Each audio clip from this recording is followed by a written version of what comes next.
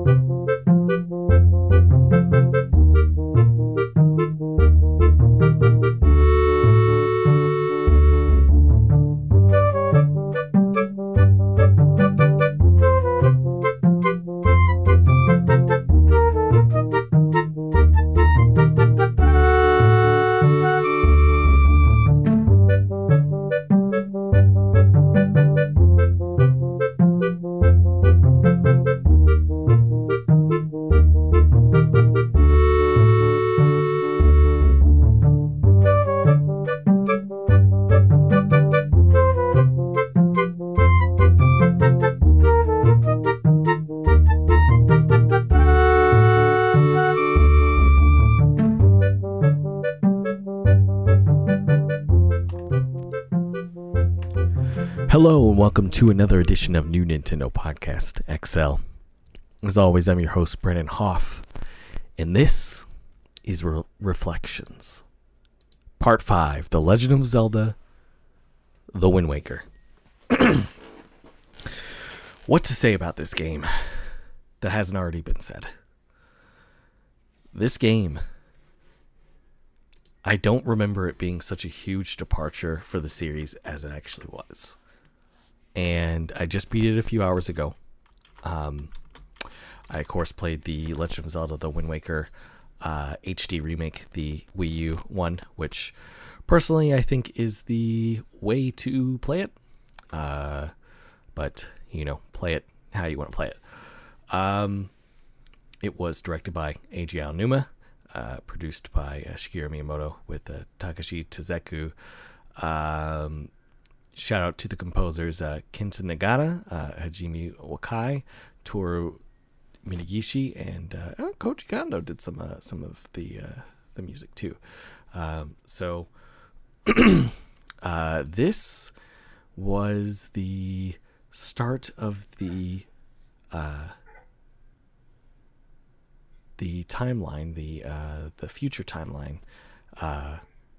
That's within the timeline split here in The Legend of Zelda within the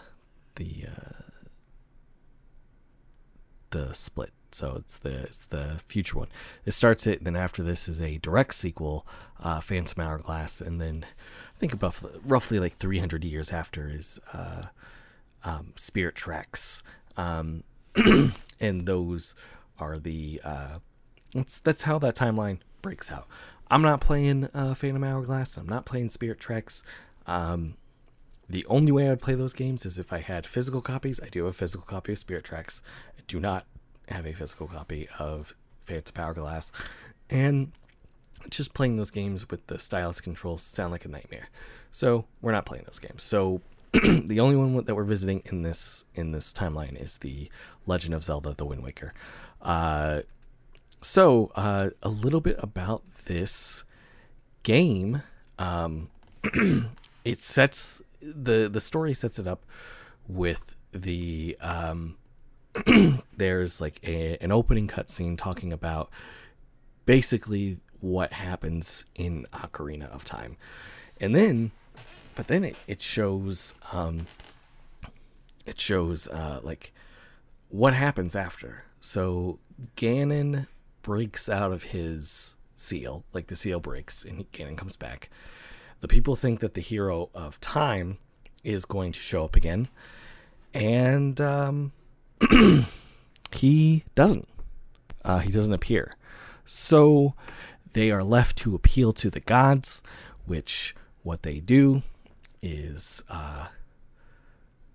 essentially you find out through the story is they drown all of Hyrule, create the Great Sea, and put some of the ancestors, the people that they sort of plucked people from Hyrule and put them on the mountaintops, which formed into islands, and that's sort of the how the Wind Waker came to be. So Link just so happens that he's celebrating his 10th birthday. He gets the green garb, and he's a little pissed off about it at first, but his grandma's like, you only have to wear it one day. And his sister ends up getting kidnapped, and he goes in to save her, as well as figure out a few other things in regards to the story. And you end up getting the basically you make your way to this place called the Tower of the Gods after getting these 3 pearls from these 3 dungeons. Make your way to the Tower of the Gods, and your sort of character that leads you there, your Navi, your Midna, as it were, and this is the King of Red Lions. It's this boat, and this game came out in 2002, so I want to be talking spoilers, but spoiler alert, the boat is actually the King of Hyrule. After you go to the Tower of Gods, you pass the test, you are transported back down below the sea to Hyrule, you get the Master Sword, you go confront Ganondorf, and he's like, they ain't gonna do shit. This sword is not powered up. So you find out that you have to power up the sword through these 2 other temples that you have to go to, the Earth Temple and the Wind Temple, while bringing sages along. One is Orito, named Medley, and the other one is Makar, which is a little Korok.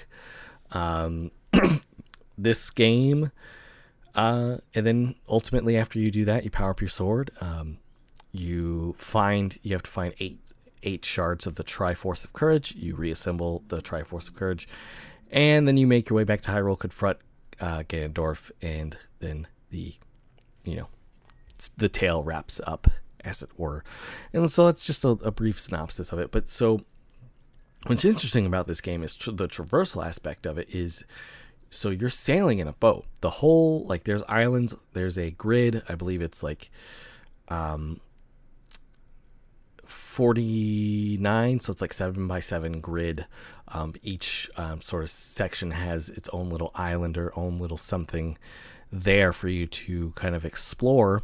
And so you're traversing on your boat. You get things along the way, such as a cannon. You get this grappling hook that you can also use to dig up treasures from the ocean. You find things such as treasure charts to help you find things like heart pieces or extra rupees, things like that. You come across big octos, which are essentially these Kraken versions of Octoroks, and they have either 4, 8, or 12 eyes, and you're supposed to either shoot them out using your cannon, a bow and arrow, or a God forbid you use your boomerang. I did it, but the boomerang is the hardest way to do it, because you have to hit the eyes several different times. And anyways, so basically it's when playing through this game, I did not realize, like I said, how much of a huge departure this game was from the series, because one, Hyrule's not at the forefront. You're exploring this great sea, this whole new area. This was a huge first for any Zelda game that wasn't Link's Awakening. But the thing about Link's Awakening is you're confined to just one island, Colahan, whereas the Great Sea, you're able to explore essentially these 49 different little spots. And there's there's that. Another notable thing about this game is this is the last time that I can recall, somebody can correct me if I'm wrong, but my understanding is this is the last time that the magic meter appears. And in subsequent Zelda games, I believe it would be replaced with something called the stamina wheel, which was debuted in Skyward Sword and was, in my opinion, perfected in Breath of the Wild. So yeah, last known to me anyways, I mean, I could very well be wrong, instance of the magic meter was in this game.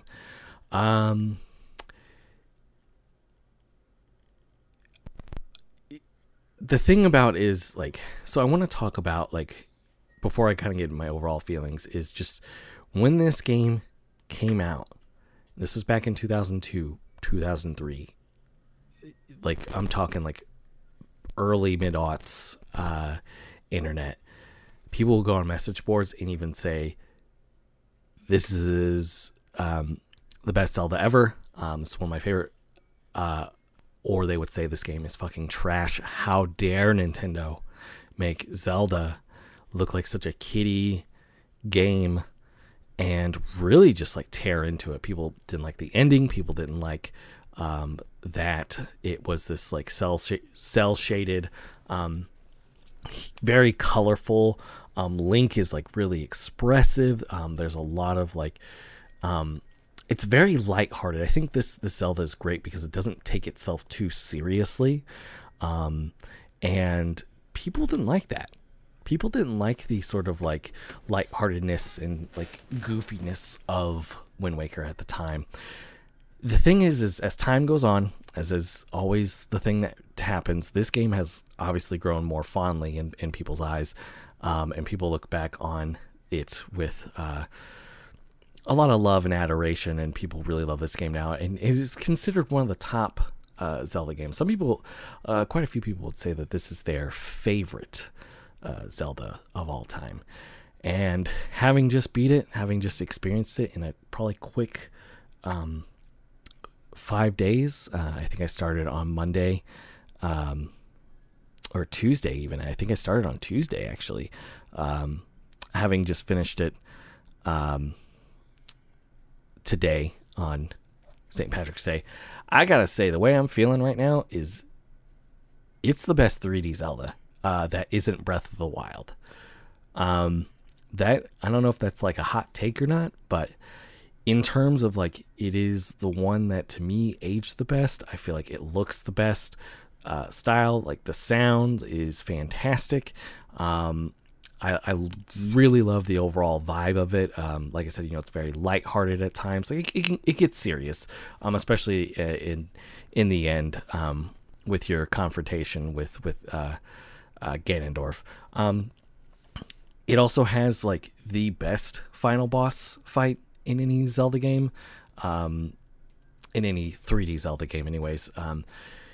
Just the face off with Ganondorf is fantastic. The whole setup, there's like, I don't want to get too much into it just in case for whatever reason you haven't played, but there's some like big dramatic reveals, and then the fight itself is just, it whips ass. So like that whole sequence is really good. And the way it ends, and like I posted a picture on Twitter, so whatever, I don't care about spoiling this specific part, but it ends with you pushing your Master Sword right into Ganondorf's head, and then Hyrule starts to drown, and you essentially, like, Hyrule goes away. And yeah, like I said, people were pissed about that. They were not huge fans of that. I knew some people who were mad at that because they loved Hyrule. Like, Hyrule was very much a part of the Zelda experience, and how dare they take that away from us fans. But I loved it. Having played through the HD remake, is way more beautiful. There's some really good quality of life stuff with the swift sail. There's just it makes like, there's not like such big differences between the HD remake and the like normal GameCube version. But for the most part, like the quality, the stuff that they did do was really good. I will say, and I think it's because I was playing with a controller and not technically using a gamepad. My one little gripe is, and I don't know if it was just because the HD version, I don't remember how the GameCube one operated, but when you would use an item that forces you to aim, you would have to use the right stick to aim, instead of like, I think originally like you would have to use the left stick and you wouldn't just be able to move. Well, in this version you could move, but then like you like have to move the reticle with the right stick, and it took a little for me to get used to for whatever reason. I know that's like normal in other games, but for whatever reason, like this game, it like kind of tripped me up. Like I don't know why. Like it was, maybe it was just used to the fact of like having to use the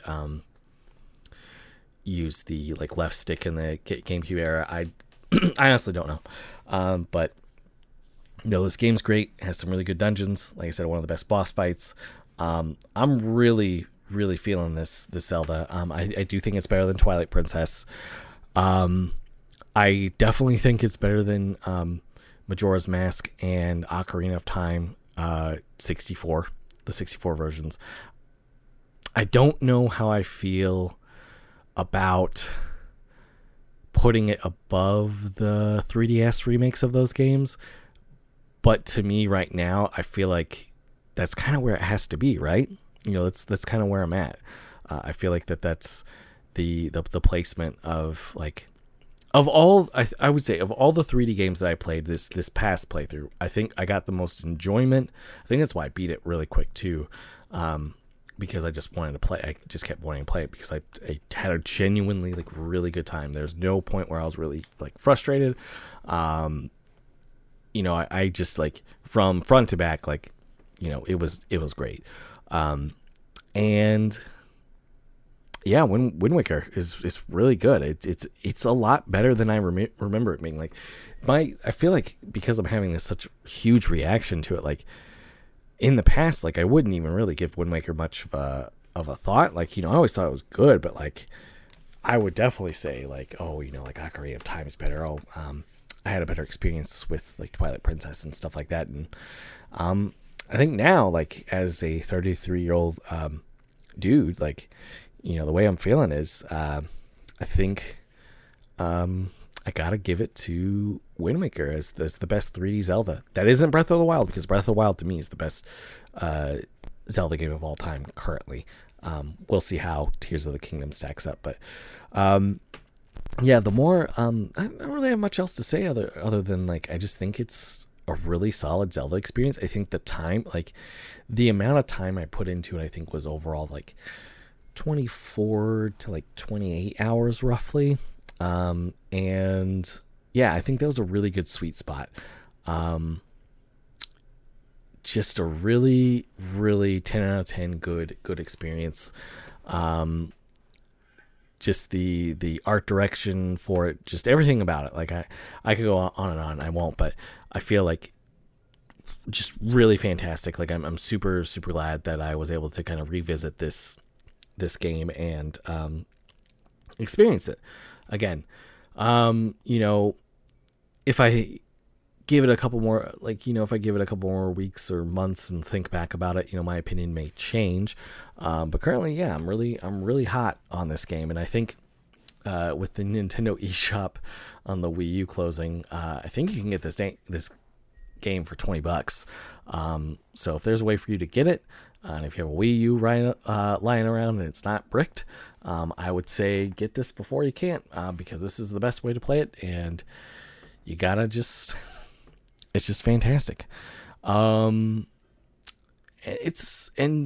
by finishing this one, it's a little bittersweet.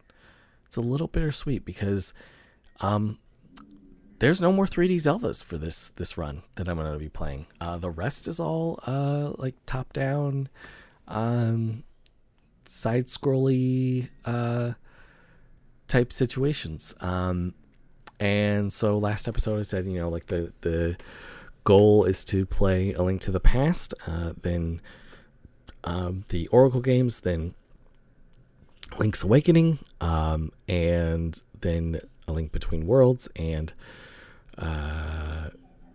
Zelda's 1 and 2. Now, I kind of figured out a way to make Zelda's 1 and Zelda 2 a hell of a lot less painful, and people are going to say, oh, I can't believe you're doing baby mode or whatever, but on Nintendo Switch Online, there is a SP version of both of those games. The Legend of Zelda starts you off with, like, I think 6 hearts. You have most of the items that are in the dungeon. You get the white sword, you have the better armor, you have the better shield. And so, like, I'm definitely okay with that. And in Zelda 2, you are already max level. You have all the spells. And to me, I'm like, hell yes. Like, leveling in that game is super painful. Like, I wonder, like, I think my DS is dead. I would check to see how much time I put in. The Legend of Zelda, Link's Adventure, is very hard. Is the hardest game I've played outside of the Dark Souls series. So yeah, any kind of like leg ups that I can get to where I'm not spending hours like grinding out stuff to level, because at the end it's like it gets kind of ridiculous. You need like 8,000 experience points to get to the next like level of like magic or like life or whatever. Yeah, it's just, yeah. So I'm gonna play that way, and also it'll help me speed up getting through those games rather quickly. But yeah, it's my journey doth continues. And yeah, if you want to watch me stream, I'll be doing it live on twitch.tv/mythemim, MYTHEMIM. You can also find those Twitch replays on youtube.com/mythemim. You can also find me on Twitter at BRNHoff. You can find the network on Twitter at IndieSaurusNet. Follow for all the wonderful shows. I was just on an episode of Radish, which came out a couple days ago. Fantastic episode, in my opinion. And not just because I was on the episode, but I think it was just a really solid episode overall. So, yeah. Otherwise, if you can go to indiesource.com, you go to indiesource.com/discord to join the Discord. And yeah, we're just going to keep this Zelda train going, you know. Wind Waker, 10 out of 10. The idea of doing a tier list is definitely appealing to me more and more now that I think about it. And I think after all is said and done, I am going to plan to do it. I think I'm going to do it on Twitch, and I'll record it so that I can also put it on onto the podcast, audio only type situation. But yeah, I'm excited.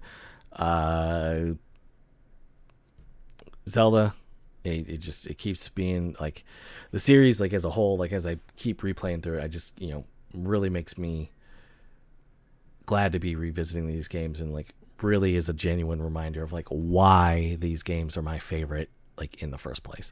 So anyways, that's all I really got. I'm kind of rambling, but Wind Waker, play it if you haven't. To me, it's a must play Zelda for sure. But yeah, I've been Brandon Hoff. This has been New Nintendo Podcast XL. Thank you so much for listening. And as always, we don't have one more thing for you.